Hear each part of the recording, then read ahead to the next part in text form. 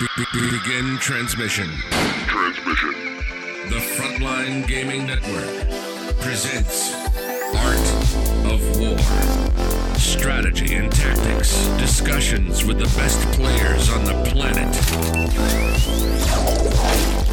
The Frontline Gaming Network, presenting Art of War with Nick Nanavati and John Damaris. Hello, Art of War family, and welcome back to another edition of the Art of War podcast. I'm your host, John Damaris, and today on the show, we're going to talk about Dark Angels. Hopefully, you found us on the Frontline Gaming Network, and if you haven't been there yet, it is the number one place to find competitively focused podcasts about the game we all love. There's quite a few there, so you should definitely check it out. Again, that's the Frontline Gaming Network. But today, on this podcast, we're going to talk about Dark Angels, of all things, which I know, crazy talk, right? And we have our good friend, Innes Wilson, from across the pond in Scotland to discuss that with us. Joining us, as always, is Nick Nanavati, one of the best players in 40K in the entire world, and he's going to help us break it down. Nick, why don't you go ahead and introduce Innes, and let's talk Dark Angels. Sure thing. So Innes is one of the players I've known for years through my ETC adventures. He and I played for the first and only time at LGT last year over in London, and that was in the final round. He gave me quite the beatdown, so the kid knows his stuff. But today we're going to talk about Dark Angels and Innes' list. So Innes, how are you doing tonight? And why don't you tell us about what you're playing these days? Hi Nick, hi John, thanks very much for having me. So at the moment, as a result of some WTC practice where we've been trying out some quote-unquote 8 lists based on what factions we have available to us, I was handed I'm going to call it unkind duty, but I don't want to throw my captains too much in the dirt. I kind of volunteered to play and try out some Dark Angels lists.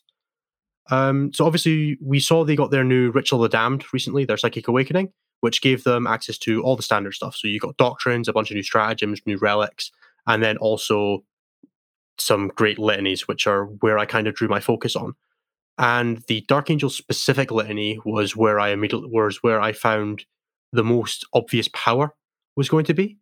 And that litany is a 6-inch aura, activates on a 3+, as is standard with litanies, and it gives you the Ultramarine Super Doctrine effectively. So any infantry units that don't advance within that 6 inches count as having stayed still for the purposes of firing weapons. And the combo that comes up with that, if you sort of know anything about Space Marines, is aggressors, who get to double tap if they remain stationary, so fire their weapons twice. And that's a lot of firepower that you can put into very cheap units. So a 5-man aggressor squad is 185 points. That squad kicks out on average, with you hit that litany, 95 bolter shots a turn. That is a lot of firepower. So it's interesting you found one of the niche things with Dark Angels with their litany to move and shoot kind of stationary and combat with the aggression. It's very clever, especially with the extra range gained from their doctrine. So what is the full list like if you were to write it out? Yeah, so the full list is it's pure mono Dark Angels. It is 2 Supreme Commands and a Vanguard detachment. 6 CP, I know, crazy. We'll talk about that later. It is Samuel, 2 Ravenwing Talonmasters, Samuel in Sableclaw, a Ravenwing Apothecary, Ezekiel, Asmodai, Azrael, an Interrogator Chaplain, 3x5 aggressors with Boltstorm Gauntlets, and 10 Deathwing Knights with a Watcher in the Dark. All right, well, I'm just going to hit the elephant in the room. How do you get by with just 6 CP? Do you just not care about your stratagems? Don't you have a lot of stratagems that are worth using? What is going on here? Well, there's a simple answer to that and a complex answer. The simple answer is I just try not to use stratagems. And yeah, I mean, we all try not to use stratagems. You don't want to use your command points if you don't have to. The more in-depth answer, I suppose, which is the entire reason we're here and not to make jokes, is that the stratagems that you have access to as Dark Angels are fairly limited, not in what they do power-wise, because there's some very powerful stratagems there, but in how many of them you actually need in any given game. So some of the ones that are great are Auspex Scans, which allow you to shoot units that come in from Overwatch, fighting twice with any unit, fighting or firing on death with Talonmasters or combat characters, or the Deep Strike stratagem for Deathwing Knights, which allows them to come down within 6 inches of a Ravenwing Apothecary and outside 6 of an enemy to get even closer for your charges. But in a lot of games, you're not going to need all of them, and it's very much a thinking army where you have to know going in where your stratagems that you are locked into spending are and what stratagems that you just can't afford to use. And that gives you a lot of agency in controlling how you play a game, but you have to play the game very carefully around what stratagems you do have access to. But not needing all of them does give you a lot of ability to sort of mind game people, where you have access to all these stratagems and they all do very powerful things. And holding them in the bank rather than using them gives you the ability to sort of mind game people, I've found. So before we get into what stratagems you use and don't use and how you do that, I think we need to understand what your army is doing. Like, how does it play on the table? So you have this brick of infantry that's fairly tough. Aggressors 3 wounds, toughness 5. And they walk around in a 4-up invul word from Azrael.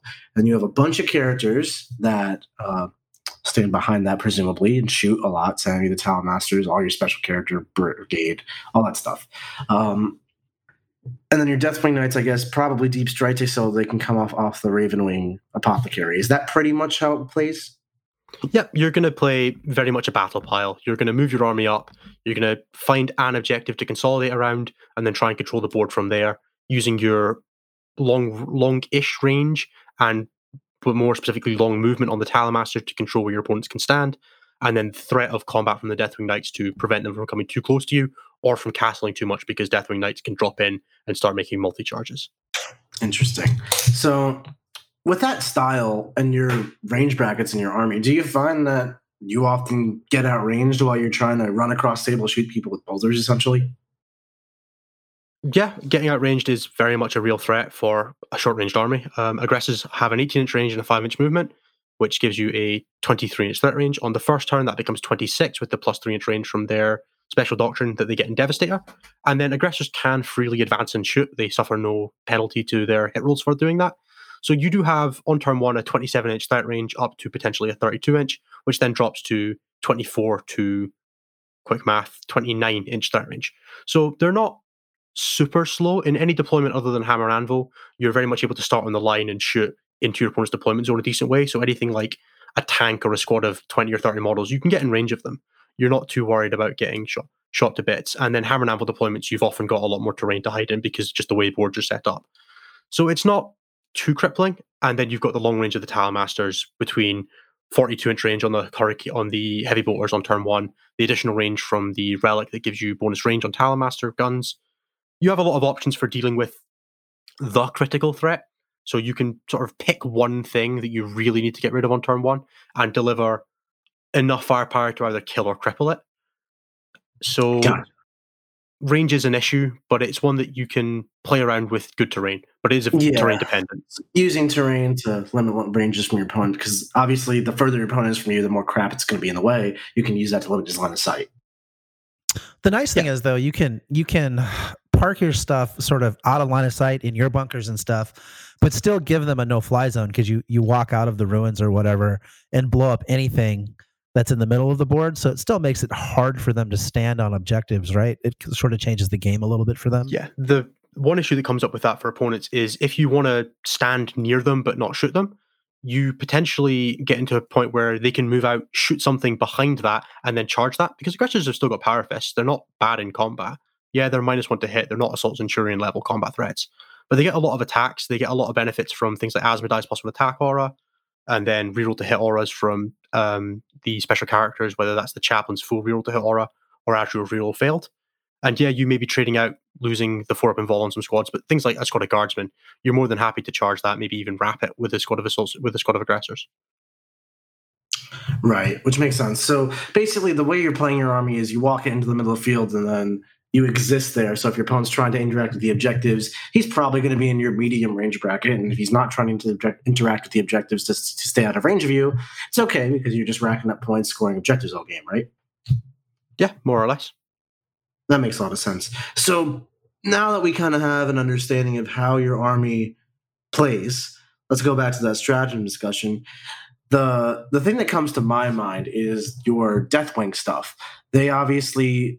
You want to just go through the trick with how they show up off the Ravenwing Apothecary? Yep. So there is a stratagem that allows any Deathwing unit for 2 CP to arrive within 6. I believe it's wholly within 6. The language on that doesn't matter too much. Right. Yeah. Within 6 of the Ravenwing bike, which is a decent sized base. You can very easily get 10 Terminator bases inside that. And they become subject to a 6-inch limitation rather than a 9-inch limitation for where they can be placed, which means you can get much closer to your enemy units. Combine that with the Canticle of Hate, which is the +2 charge litany, you can be having a 4-inch charge from Deep Strike on a squad of 10 Terminators. Right, so that's super powerful. It's worth pointing out that there is a 1-point stratagem for Dark Angels that allows a Raven Guard model or unit to move twice. You can't advance, right? And you can advance and move twice, but you can't advance and use the, what is it, combined arms or whatever it is. You can't use the Deep Strike stratagem on a Raven unit that advanced this turn. So you are limited to at most a 28-inch movement. Oh no, you only get to be 34 inches closer to the enemy than you are. Yeah, but I mean that 20-inch movement, it just allows that apothecary standing, in the middle of your blob to basically threaten most of the board with your knights, which is pretty cool. It's very difficult to get to a point where they can screen you at 6 inches away and not be at least within 12, so you're declarable on them, because then you can slingshot off your charge onto something else. So you can, for example, charge a screening unit, kill them, and then pile and consolidate into a more important unit, like, say, a Leman Russ with the Hammer of Sunderance or something like that, where you just need to get touching it to stop it from doing its damage output. I think you just highlighted on a great point. It's all about creating a reliable charge out of Deep Strike. That's the point of this. But it's very different from, say, Blood Angels, who do it through having a 3d6 charge out of Deep Strike. Because you're 9 inches away from the enemy, you can still only declare a charge within a 12-inch radius. So it's really just what's in front of you and everything 3 inches behind that. With your ability to show up 6 inches away, it's a lot more potent because now you have what's right in front of you plus whatever 6 inches behind that to be able to clear a charge. So if your opponent's trying to screen you out of that, he's going to run out of board space, basically. So he's going to have to push his screens further outward towards your guns, and your relatively short-range guns are now going to be in range, and it creates this nice synergy between those two combos. So that's really... I'm glad that... So, for example, if your opponent's going to do that on turn 2 to stop you from being able to deep strike in on turn 2, they then have to do it again on turn 3. Because you get to kill all the stuff that moved up, and then you get to kill the stuff that moved up again, and then maybe you have to take a worse charge on turn 3, but you got 2 turns of good killing out of it. And the Deathwing Knights are a very resilient unit. They all have storm shields. They have a good lot of defensive stratagems. I'm more than happy to drop them in a ruin and move them out on turn 4. So, but this all goes back to the CP issue, or maybe it's not an issue, but the question. So, it takes 2 CP to do this Raven Wing strat. You have 6 CP to start. I know you mentioned you probably buy a relic during the game or something, so that's 5, and then or before the game starts. And then you have 3 CP, which is fight twice for your Terminators if you want it, or it's a couple rerolls. Say you need to reroll your 6-inch charge, or you need to reroll a chaplain like that. Is that really enough for you to do what you got to do here? So I think it is. It's the reason I have a 10-man squad. If I had more CP, you could probably get away with running a 5, a 6, a 7-man squad. But by taking away the CP, so by not running the scouts or the incursors, I take away units you can kill, and I just front load the killing power in, because a 10-man unit fighting once is the same damage output as a 5-man unit fighting twice, just on balance. You're going to overkill more stuff. That's just the nature of the way that you're trying to play the game. But you can front load a lot of auras onto the squads. You've got Ezekiel's Righteous Repugnance psychic power, which gives you reroll hits and wounds. You get Shock Assault now. There is the +1 attack from Asmodee, full rerolls to hit from Ezekiel or Asmodee, Ezekiel, or Azrael himself. You can just get rerolls onto all these attacks. On the charge with Asmodee, they are getting 36, strength 8, -2, 3 damage attacks that aren't -1 to hit, and then the flail attacks, which have the rule where if you say they're 2 damage attacks, if they kill a 1-wound model, they would kill 2 1-wound models instead, because their damage continues to spill. I think it's also worth pointing out you can spend 1 CP for +1 to hit. Yeah, you can spend a CP for +1 to hit, or you can spend a CP for +1 attack if you're targeting a unit of 10 or more models, which would give you 45 slightly better, slightly worse Thunderhammer attacks. Which is a lot. That units like this need to fight twice to actually kill what they're trying to kill. Now, sometimes they do, but really it's for the distance. You get to pile in and consolidate again, hit a unit. Maybe that was initially behind the screens. The first fight, kill a screen. Second fight, kill what's behind it. Is that something your list just doesn't need to accomplish? So, yeah, the movement that you get from a fight twice ability, especially if you've got something like the 6-inch piling consolidation that you get from Canticle of Hate, is fantastic. And there's obviously no doubt about that. You get the ability to go even further. You get to go in for wraps and things like that.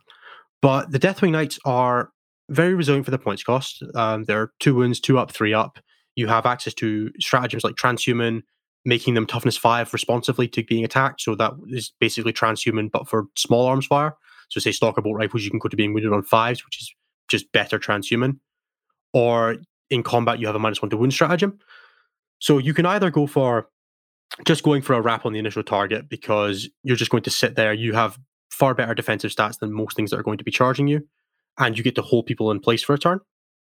Or if you can't do that, you just go for the big one turn punch, kill everything you can, and then you just stand them there and say, if you're killing these, you're not killing my battle pile, which is the other 1,600 points in my army. And if you're not killing that, that means they have the opportunity to go for late game plays with Talon Masters, which once you've run out of things to kill Talon Masters, they don't die quickly, especially with their 60-inch movement and ability to fall back and still shoot. I'm normally pretty happy to just say, not go for the double fight, because we've all played melee armies. You hate using a double fight strategy. It almost always feels terrible. The only time where you're normally okay with it is against like something that stood back up and you want to kill it again at the end of the phase. And they're kind of not in vogue for the meta at the moment. So I feel generally okay with not having a fight twice. And I do have almost always 5 CP going into the game, which is just enough that if I really need it, I do have a fight twice. If I'm in a game where I feel like I absolutely can't win without a fight twice, the option does exist. I often find I'm forced to fight twice, once in a while as part of like an elaborate plan for sure, but often it's because things just went wrong and I need to make things better right now. So I throw my CP out like a Band-Aid. With having so few CP left to play with, do you find you miss that level of consistency where it's like I don't have an insurance policy if my plan goes awry? And that's why there are a lot of, I don't want to say safeguards built into the list, but a lot of redundancies built into the list. I have the Righteous Repugnant Psychic Power, which gives me the reroll to hit and wound. If I don't hit that, I have a Talon Master that I can stand next to them. If I don't have a Talon Master stand next to them, I can get reroll to hit from Psychic Powers. I can get reroll to hit from the Chaplains. I can get reroll to hit from Azrael if I have to chain one guy back for it. There are always options. So you're building in redundancy in how you engage rather than so you're building in proactive redundancy rather than reactive redundancy, which is just a different way to build it. And by doing that, I don't have to take the chaff units, which allows me to play a denial version.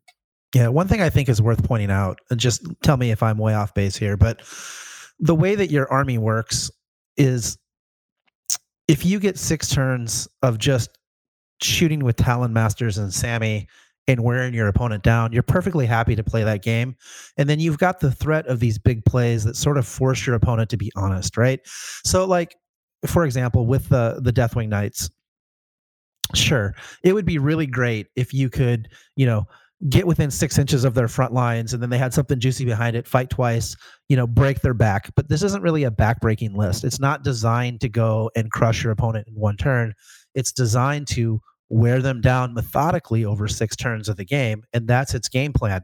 Now, you have the threat of that, so you force them to screen, you force them to play in a way that feeds into your army being able to get kills, but ultimately you're perfectly happy with just, oh, my Talon Masters, killed some things, my aggressors are hiding potentially, or maybe not. Maybe your opponent moves into range of them and then the aggressors come out and eat something, but it's just the threat of it that is forcing your opponent to like make hard decisions. Like, are they going to come out and stand on those objectives in the middle of the board and get blown away? And they're going to trade whatever they put on it for 1 CP, or not 1 CP, I'm sorry, 1 victory point. Like this is the kind of dichotomy that the list is creating for your opponents. And then there's no easy decisions. So I don't know. That's just my observation. I think you've absolutely hit the nail on the head with that, John. I don't have to go for that play with the Deathwing Knights. If I make you play super defensively for 2 turns while I take the center of the board, and then we play a 4-turn game or a 3-turn game, that's better for me. I have so much less time to lose stuff, and I just get more and more turns of chip damage from Talon Masters. And then I don't even have to spend the CP. I can drop them in a central ruin and say, this is my objective. Or I can drop them off in a side ruin and say, okay, I'm now holding 2 and threatening 2, and you've got 1. So you have to trade units to me to get hold more if you're going second, and I get to trade for kill and kill more, which you might not be able to get because there are so few units on my list that you can meaningfully interact with. Yeah, and you can drop them in a place just to screen for Talon Masters, right? Hiding out of line of sight. Have fun dislodging those guys to get at my characters that are behind them. That's not happening, so... Exactly. So one thing I've noticed about your listing is that it's very small and elite. Obviously, it's 15 aggressors, 10 terminators, and a whole bunch of characters. There's nothing else to it. A lot of the things I find successful in ITC and WTC is basically people's ability to move around the table to get that bonus point, get those movement secondaries, max out your Maelstrom score, that kind of thing. Do you find that that's something you're not able to keep up with while you're just sitting here denying, or is the fact that you're denying counterbalancing the fact that they're running up the maneuver secondary? So there's sort of two questions to that. So we can talk WTC first. So in Maelstrom missions, especially now, you can tailor your deck a lot more. So I can say, okay, I'm only going to take most of the kill schemes of war cards and some of the holds, and I'll take the holds that I can get easily or that I can get in the late game with Talamaster movement, because they are movement 16. And then in ITC, I can say sit on one objective, because I can have one objective is mine. There is almost no functional way to say that my army doesn't get one objective. And then I can control where other objectives go, either through the missions where you get to move objectives or the missions where they get to be player placed. So I can say, I'm going to hold one objective. I'm going to deny you kills by having 4 units you can shoot at that are either aggressors or they are the Deathwing Knights who are going to be in reserve. And then I'm going to trade getting a kill and getting kill more and holding one objective for you getting kill more, hold more, and the bonus point, assuming that you don't kill me, which I can play around by doing things like having most of the aggressors in the front and then having maybe the 5th aggressor from each squad out of line of sight so that you can't easily kill all 5 aggressors from one at a turn. Dark Angel's Grim Resolve, you can only lose 1 mortal to morale, which means that if you kill 3 guys on a double 6, I would lose 1. And you need to kill 5 guys and then have me roll very bad on morale to kill the last guy. It's unlikely to happen. And sometimes you just have to play with unlikelies in 40k. So you can deny kills with this list. And then if I'm trading those and you're not getting kills, you're not racking up your seek and destroy secondaries, I think they're called. And I am. And then I can take maneuver secondaries that are things like engineers on aggressors that aren't going to be firing anyway if you're playing defensively, or King of the Hill, or recon and standing in the middle of the board. I can go for double engineers points with aggressors on objectives that aren't in the midboard, or I can go for double recon points in turns 4, 5, and 6 when I've whittled down your firepower and can afford to stand a character in each core. I've got 8 characters. If I stand them in the middle of the board for 2 turns, that's my 4 recon points. I'm more than happy to play that game. That makes a lot of sense. So I think you said something that I think a lot of people are going to be like, what are you talking about? You engineer your aggressors. Now, they're one of your 4 units. 4 units. Obviously, these are going to function. How do you just engineer a unit that is 1/4 of your offense, basically? Well, so again, there's 2 parts to that. One, engineering them is only 1/3 of my offense because 1 unit can still act normally. That's absolutely fine. It can be the back unit of my army, or it can be a unit that's going to sit out of line of sight and provide screens for my characters. I am almost certain that no opponent is going to provide enough units in front of me that I need 15 aggressors, 3 Talamasters, all my characters' firepower, and 10 Deathwing Knights to kill. No one's going to stand 15 Centurions in front of me in a turn and say kill these, because I can. And I can take a turn off engineering for that. That's fine. There are 6 turns in the game of 40k. I need 4 of them to engineer, or 2 if it's not in my deployment zone. So I lose 1/3 of my firepower in at most 2 turns if I want it, or 2 turns up to 4 turns. It's not actually all that much firepower over the course of a game. Yeah, especially because, like you said, your opponent is playing against you. He's a sentient being also trying to dodge your ranges for the ridiculous firepower your aggressors can produce. And that means your aggressors aren't going to be shooting because your opponent didn't let you. You might as well get some value out of them anyway by just getting engineer points. Yeah, it's the same principle for engineering stuff like Iron Hands Assault Centurions. They're never going to die. Your opponent's never going to come near them. They might as well get you points. Yeah, which is a move I've done all the time when I was playing Iron Hands. It catches people off as well. People get thrown off their game with that. Because if you sit there and you say, okay, these aggressors are my engineers, people will throw units at them to make you attack, because if you attack in combat, you don't get your engineers points. People will do that, which is just feeding you kills. It's playing into your game plan even more. Yeah, it makes a lot of sense. And is that part of the reason your army is so well tuned for that denial stratagem? Is that why you're so reluctant to put in troops for battalions and CP? Or is that you legitimately, I'm asking, obviously having more CP is great. is a luxury. Is that not worth the troop tax from the points perspective? You can't find 165 for your scouts, or you can't find 285 for incursors, or is it because you don't want to include those types of units into your army? Let's take a hypothetical where I say I swap out 185 points of aggressors, which is 1 squad of 5, for 3 squads of 5 scouts. That is, I get 20 points back. I get 4 CP for that. But in firepower, I lose 95 shots a turn of bolter fire.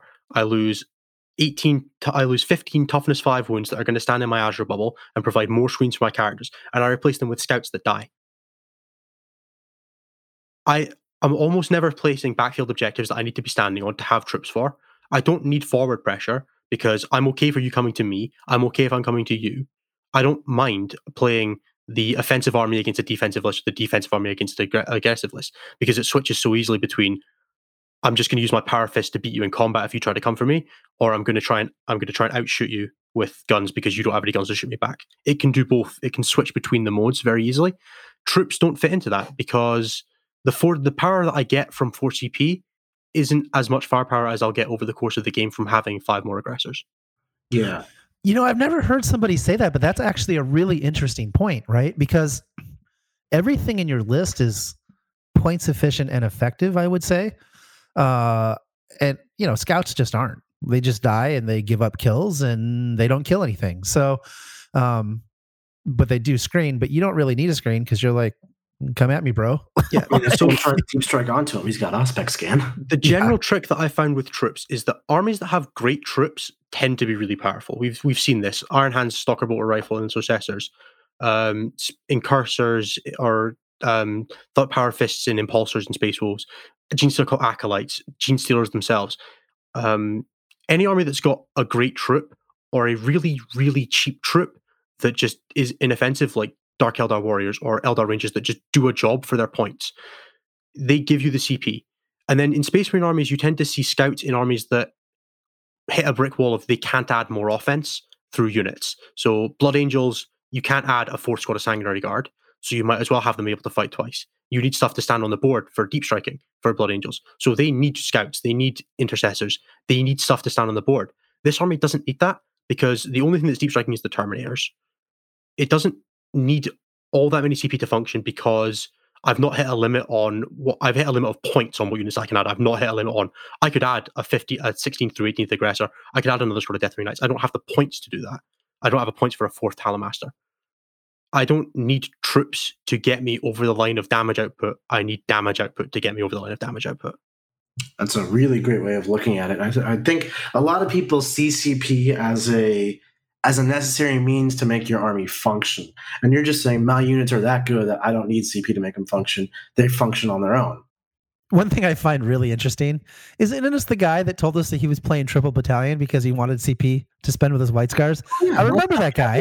Here, he definitely had Triple Battalion for his White Scars. Where did that guy go? I was deep striking all that stuff. I needed stuff on the board. That's fair. The last time I was on it was Triple Battalion aggressors. This time it's triple aggressors, no battalion. You and your aggressors. Full circle. Yeah. Hey, I did spend a lot of that episode very wrongly defending aggressors, so I'm glad I'm back to actually talk about aggressors in a good way now. Literally the next week, I was like, so have you tried Centurions? You're like, why would I do that? I hadn't even looked at them. We spent so long memeing on Assault Centurions that I couldn't look at them seriously for like 6 weeks after that Codex dropped. That's fair. That's fair. I remember when Space Marines Codex dropped, I was looking through it like with a fresh set of eyes. Like, these are actually pretty good Assault Centurions. And I like pitched that idea to some of my other friends, and they were like, "Nick, you're crazy. What are you talking about? These are garbage." I won my first tournament ever with Assault Centurions as well. I should have been better than this. Yeah. Well, to get us back on track, were there any other units you would considered? I'm thinking something like 9 Eliminators could be really good in your army. If it's that indirect fire, I can shoot you, you can't shoot me back kind of thing, like your Talonmaster Star, and they give you a different kind of tool. Is that something you'd consider? So this list's genesis was pre-Richard Siegler's FAQ, where we could have full doctrines for the entire game. And the army loved sitting in Devastator Doctrine with the original build was no Deathwing Knights and no Ezekiel, and 2 more aggressors, 2 whirlwinds with vengeance launchers, and 9 eliminators. And that list was more than happy to sit in Devastator Doctrine and plink away at you with indirect fire rounds from the whirlwinds, which get Grim Resolve now for the reroll 1s if they're stationary. And yeah, that list was happy to do that. The eliminators function independently great. They don't need to be in any bubbles. But now that we've moved to a post-doctrine world where we have to move doctrines every turn, I just found that the indirect fire rounds aren't enough on their own in an army that doesn't have access to Master Artisans. Because Master Artisans is really what makes eliminators tick, in my experience. Either that or the Raven Guard Super Doctrine, which often is combined with that, which is where you get to reroll 1 hit and 1 wound. And that makes up for a little bit the loss of AP because you're just hitting and wounding more reliably. Because Dark Angels don't get access to successes in the same way that Space Marines do, and I was having to hide the eliminators a lot because they couldn't just sit in the open, because then that interrupts with my denial strategy. They end up dying to things like Stalker Bolt Rifles that just shoot them. Right. Because so to use eliminators to fire indirectly, it doesn't do enough damage. To use them to fire directly, they die. They die. That's the purpose. So in the world where they were better, the list used them. In a world where they are not better for specifically this list, I just found that the 216 points I spend on them is better served being more useful units that just live. Right. Now, okay, well, that leads me to another question, I guess. But before we get to that, let's take a quick break to hear from our sponsors. This episode is brought to you by HP Instant Ink.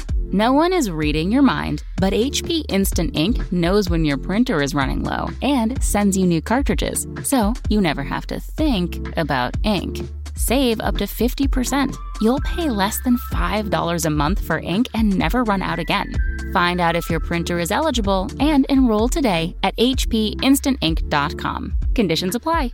For details, visit hp.com/instantink Spotify. So obviously, Innes, this list was designed with the WTC in mind, so no access to Forge World. But if you were going to play it in ITC formats, would you consider something like a Whirlwind Scorpius to kind of fill that role? Because I think it doesn't really need Devastator Doctrine to be pretty effective. And then now that Dark Angels vehicles get their Grim Resolve, you get reroll 1, so it's a pretty nice little package. What do you think about that? Yep. So Dark Angels, Whirlwind Scorpius is great. Obviously, we've said it gets the reroll 1s. You're already taking Elite's choices because things like Ravenwing Apothecaries for access to the Relic stratagem, or the -1 Vulnerable Save Relic, or just Aggressors and Deathwing Knights are all fantastic units. The problem that I have with it, or even allying in something like the Imperial Fist Thunderfire Nest, is that you then end up having to protect it. This army is, I'm not going to go out and say it's mobile, but it wants to be moving every turn. That's why you're taking the litany that gives you the always counted stationary, because you want to be moving. Yeah, it's only 5 inches, but 5 inches over 4 turns is past the middle of the board. You're on all the objectives at that point if you want to be, or all the middle objectives at that point, which is normally enough to be getting things like Coldmore. If you then need to, say, leave a squad of aggressors at the back, they're now becoming vulnerable to getting shot at because they don't have their 4 vulnerable saves, so things like Basilisks pick them up a lot easier. And then you are having to stand on this unit that might not even be holding you an objective based on how ITC missions work now, where you've got a lot more agency with player-placed objectives. So you're just adding a very immobile unit to a list that is not immobile, but wants to move. So if it was playing more like a traditional castle, where you're just going to sit in your corner, that would be great, because you could just sit your 15 aggressors in a nice ring around Azrael and say, you can't come at my backfield. But the backfield isn't effective enough to warrant that protection, which is why I think not taking it works best. Yeah, I think the Scorpius, not including Scorpius, is a decision that makes a lot of sense when you look at it in terms of other lists that have also had success like that. So if you look at Leviathan, which won LVO, obviously, they omitted Thunderfires, which at the time was insanity. Like, Thunderfires had 6 turns of Dev Doctrine, like the best, most efficient thing in the Space Marine Codex. How could you not run them? But it's because of that same thing. The entire army just wanted to move into the middle like a brick. It didn't want to have to protect that Thunderfire from getting wrapped by deep striking units. It didn't want to have things that could get wrapped. It just wanted to be a ball of death. So similarly, a Scorpius, or my suggestion was going to be Imperial Fist Thunderfires, just don't have... They require you to play a different kind of strategy to make them work. And yeah, we're not saying that this list is the second coming of Leviathan. It's not that good. It's not nearly as good. But what it is it's a very powerful list with a lot of options, and it plays in a similar way. So it has the same weaknesses in that if you add a backfield that you have to protect, or that needs protection, or that people can exploit, why give them the opportunity to exploit it? That makes sense. So that leads me to this question, or at least I want to discuss this a little bit further. Earlier, you said something about the list being able to switch from being defensive against aggressive, like melee type armies, or being aggressive, or maybe but being aggressive, like moving across the board against shooting type armies, right? So, do you want to go a little more into that, like how the list sort of has that duality? Like it doesn't have one game plan; it actually has a lot of game plans. Yeah, sure. So against a list that's going to be coming to me, whether that's a heavy combat list or another short-range shooting list, I'm happy to sit there and say that my defenses between always getting Hail of Fire on Overwatch, which is the double fire for aggressors, combined with Azrael Reroars, I'm going to hit 30, 40 bolter shots if you charge a squad of aggressors. If you try to charge multiple, obviously that's stacking. With the -1 AP from Tactical Doctrine, which I'm normally sitting in on turns 2 and 3, that's a lot of firepower that's not easy to take for a lot of combat units. Something like Sanguinary Guard, they can maybe take it, but something like a Smash Captain or anything like that is going to struggle to take that much firepower easily. So you're able to sit there and say, you don't have guns. I do. I hit reasonably hard in combat. I might not hit as hard as a dedicated combat squad like 15 Death Company, but nothing enjoys getting punched by Power Fist attacks from aggressors who are getting 5 attacks base between Shock Assault, their 3 attacks base natively, and Asmodee's +1 attack aura. With full rerolls to hit, you charge that squad, it's 26 Power Fist attacks. That's not fun for almost any unit in the game. So it's able to play that game where it just says, you can't stand off me because I have guns. You can't run at me because I have firepower to kill you on Overwatch. And I also hit you back just as hard as you hit me. So if you don't absolutely destroy my units, they're going to hit you back. It's more than happy to play that game. And then in games where it's going to get outshot, so say they've got a heavy gun line, maybe whether it's Exorcists, whether it's Fire Prisms or Vibro Cannons for Eldar, I can just play a game where I stand in ruins and I shoot you with characters. Because then I've got 6 turns of firing at Talon Masters, I've got the offensive threat from Deathwing Knights. You don't meaningfully quickly interact with 15 aggressors that are protecting characters, and by the time you do, hopefully I've taken out the elements that are threatened to my characters. So I can play a much more defensive board control oriented game rather than a defensive sort of firing lane oriented list. So in the game where against combat units, I'm going to avoid ruins, so I get my Overwatch. In a game where I'm against a shooting list, I'm going to hug to ruins. And that's kind of where the switch comes in, is how you're playing around terrain, where you're positioning your models, not so much in like where you're applying your damage output. Gotcha. That makes a lot of sense. I think that ability to function with different game plans is really what a lot of top armies need to do. They either need to be the best army at what they do, which is similar to Leviathan is the best army at sitting in the middle of it. Yeah. So I'm really sorry for anybody who is out there hoping that Dark Angels are going to be the best in the game, which is, as Nick just said, if you want to be a purely shooting army, you would better be Manny Chima's LVO list. Dark Angels don't have that. They aren't the best at what they do. What they do have is a very powerful toolbox and some opportunities to make some tricky plays around stratagems that are unique, that will make opponents have to play around them. And you can get a lot of mileage out of that. It's very much I'm not going to toot my own horn too much and say that it's a very difficult army to play, but it is an army that requires forethought. It requires you to control the board well and to not make too many mistakes, especially in positioning. You need to be able to judge your opponent's offensive output and how they're going to approach your list well. And then you also have to be able to understand when you need to switch between being offensive and being defensive.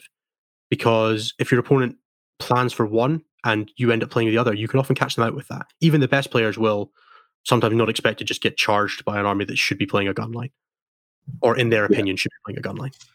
Or you have this giant combat threat, which is the Terminators arriving off Deep Strike off the Ravenwing Apothecary. Anyone who's educated in competitive 40k will be able to tell you what that combo is. And they'll be defending against that. And if you don't, you just sit there minding your own business, shooting Talon Masters and Deep Strike your Terminators on turn 3 defensively, that's going to throw them in for a loop if they're not ready for that kind of counterplay. Yep, and you've slowed the game down, which is ideal when you're using a character-based list, because you're going to get more turns to use your characters. Basically, they wake up on turn 3 and realize they've been duped. They've just gotten shot by Talon Masters for free, given up some screens, and now they've got to come into you where you're standing in the middle of the board and like have already taken without given, if that makes sense, as far as like army. And so and now they're like, okay, I've got less army and I've got to dislodge this impossible brick in the middle of You've the now board. got less army, less turns, less options, and I might not have spent CP yet. All my tricks are offensive. If you're not doing anything to me, and I don't need to do anything to you, why am I using any CP? I might go into turn 4 with 6 CP or 5 CP left. Speaking of which, I do want to cover your warlord traits and relic choices. Since you do only have 6 CP, you have to be very stingy about how you spend those. What is like your go-to things? Obviously, it's matchup by matchup, but how do you approach that? Yeah, so there's a couple of very easy defaults, and then a couple of very easy, these are the standout options. So the one that almost always gets taken is the Ravenwing warlord trait, which allows you a 6-inch aura of Raven units don't suffer the penalty for moving and shooting. So that gives you effectively +1 to hit on Samael and the 2 Talon Masters, because they're almost always moving. Which combined with Samuel's reroll aura means you're getting roughly an extra third again hits from each guy. Because you go from hitting on 4s, rerolling 1s to 2s, to 3s with 4 rerolls, or 2s with 4 rerolls for Samael. That's almost always a given. And then the relic that's almost always a given is one that gives a Talon Master more offensive output. So the usual one for that is going to be +1 to hit and +6 range, which also helps with the range issue a little bit. It gets him up to actually a 36-inch range on his assault cannons on turn 1, which means that you can play a lot more aggressive with him. He can also go off on his own, because even if he moves, he is now hitting on 3s because he's got +1 to hit. And you're not as unhappy with that as you could be. Or if he's in the bubble, he's hitting on 2s, which is even better.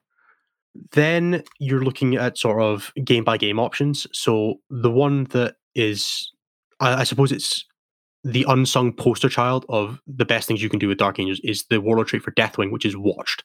It's the entire reason there's an Interrogator chapter on the list. He pays 8 points for the privilege of having the Deathwing keyword. And all that does is, once per game, any psychic power that's been cast, as long as it wasn't cast with an ability that gives it can't be denied, like the Athenian Scrolls from Thousand Suns, or the Wordbearer's Stratagem after failing a power to make it pass and unable to deny, you stop that power. It doesn't matter what it was cast on, doesn't matter where it was cast, that power doesn't cast. And it was cast, which means they can't cast it again. I've actually considered allying Dark Angels to other armies literally just to get that warlord trait into my list. It is so strong against like Chaos or Eldar who rely on Quicken or Warp Time to complete plays with Shining Spears or Possessed, and they're just like, no, you're going to sit right there in front of my army and do nothing. Yeah, it's another one of those. If you think of it functionally like a once per game stratagem, it's Vect for a psychic power, right? That's what it is. Basically, yeah. And we've all seen what people do with Vect, where sometimes you just can't go for a play because if it gets vected, it's disastrous. It's the same thing with this. You can't commit for a play where you have to warp time your unit, because if I use it, you lose that unit, which might lose you the game. And if you don't do it, it's functionally the same as if I used it without me having to use it. It just creates this slowdown effect on the game again. Like a lot of this doesn't exist. Like people used to change their list to be less psychic power stratagem reliant because Vect was so prevalent. Now it's like Chaos and other armies, they can get like +4 to cast and rerolls and all that stuff. If they want warp time to pass, it is gonna pass. That's how they think. So having something that throws a wrench in there is a unprecedentedly powerful tool. As far as you have a way to do something that no other army in the game can do. Think the Seer Council, which can auto cast Warp Charge 7 powers. You're not denying that under conventional means. Ezekiel's in the list, sure. He might stop like an 18-inch Antony Overwatch power because he's got a 24-inch to die. This stops Edict Imperator, which is the Fire and Fade for Grey Knight Paladins. This stops Warp Time on Magnus going backwards. It stops Astrolabe. It stops Quicken. Or even something simple, like you're playing the ancient double plague barrels that's -2 to hit. I don't want them to be -2. I'll make them -1. All of a sudden, they're very killable for all these aggressors. That kind of thing. I don't. Yeah, in matchups like that where it's just, I don't want Miasma to go off. I don't want you to have that super smite. It doesn't have to be a giant flashy show part of the strategy. It's 1 CP functionally, because you're using the hero of the chapter in a game where you need it, which is the buy an additional warlord trait for Dark Angels, or all Space Marine chapters have it. It is once per game, basically 1 CP that you had to pre-spend, stop something. And there's a lot of unsung power in that, whether it's the giant flashy plays or it's just stopping that 1 smite that's going to kill your character on 1 wound. I actually think the value of that is more the threat of it than anything, because it completely changes a lot of, like, when it's good, it's amazing because it changes how somebody wants to play the game. Like, they can't do their normal go-tos. They have to try and beat you out with it, right? So they can go back to their normal game plan. So, The like, hey, ideal you want- game would be one where you never have to use it because they never used a power that it mattered against because they couldn't. Yeah, it's a lot of how I view Vex when I play Eldar or Genestealer Cult. Oh, Is you like, hate I'll using bring Vex. it, but But this I'm is never happy one about it. I just CT. want to have it. Yeah. It also opens up some interesting plays for you, which I want to highlight really quick. You have absolutely insanity Overwatch. Like aggressors get to fire twice with full Euro state from Azrael. That no one can charge that just willy-nilly. And you can put the +1 to wound litany on them as well. Oh my god, yeah. A lot of armies, White Scars, Genestealer Cult, now Orcs, they have psychic powers to block Overwatch, and now Inquisitors for all the Imperialists. That's how they get around these things like Tau. You just say that psychic power is not working. I actually can Overwatch. And that's something that's much harder to see because in the movement phase, you move up ready to charge, you plan on casting this power, and now it's screwed. You are committed. There's no going back. You can charge. Which means Overwatch, I either get your unit on Overwatch or I get it next turn if you don't charge me. Yeah, exactly. Super. Repentia, for example, are a unit that is incredibly threatening in combat, but they do die on Overwatch even with their 4-up invulnerable save if they've got all the buffs on them. 9 Repentia aren't surviving charging aggressors. No.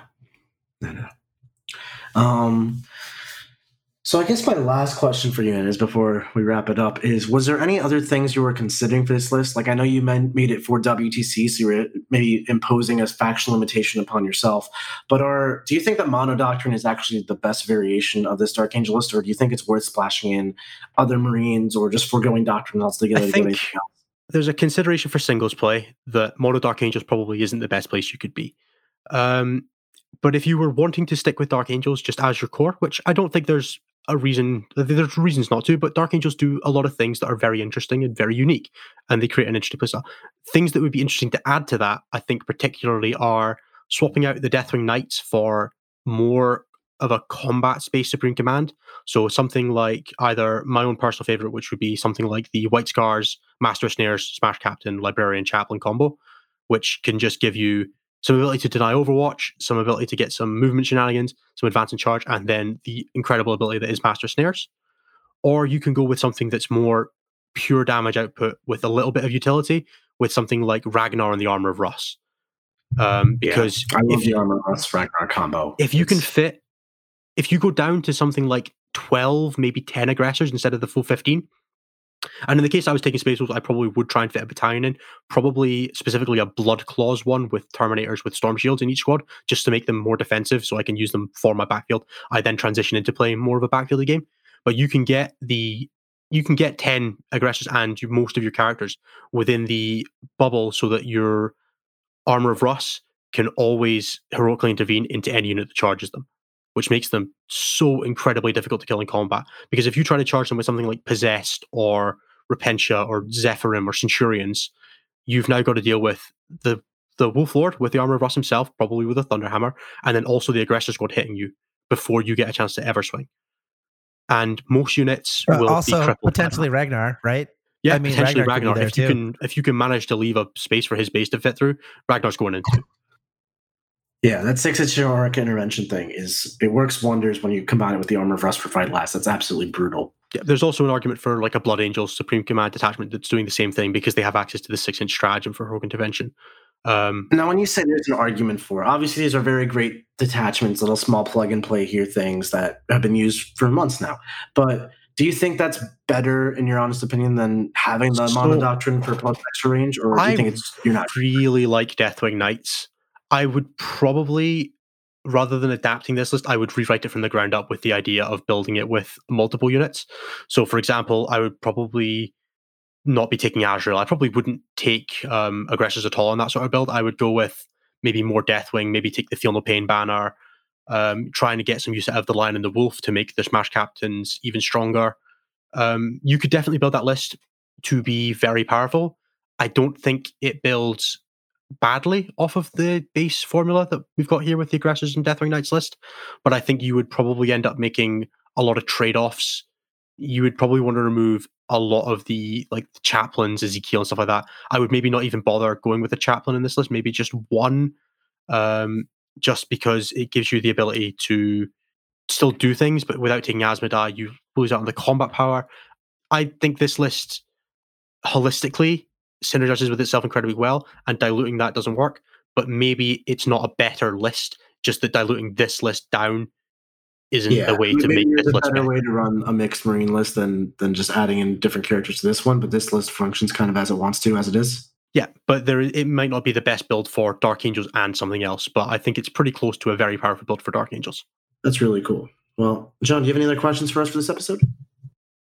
I don't. I think I'm ready to move into the second half of our discussion, which I think is going to be really interesting because, again, for those of you unfamiliar with our format, obviously we just finished with our strategy discussion, which you can think of as a macro discussion of sort of what's in the list, why it's in the list, what's the overall strategies, what are sort of the default relics and psychic powers and that kind of thing.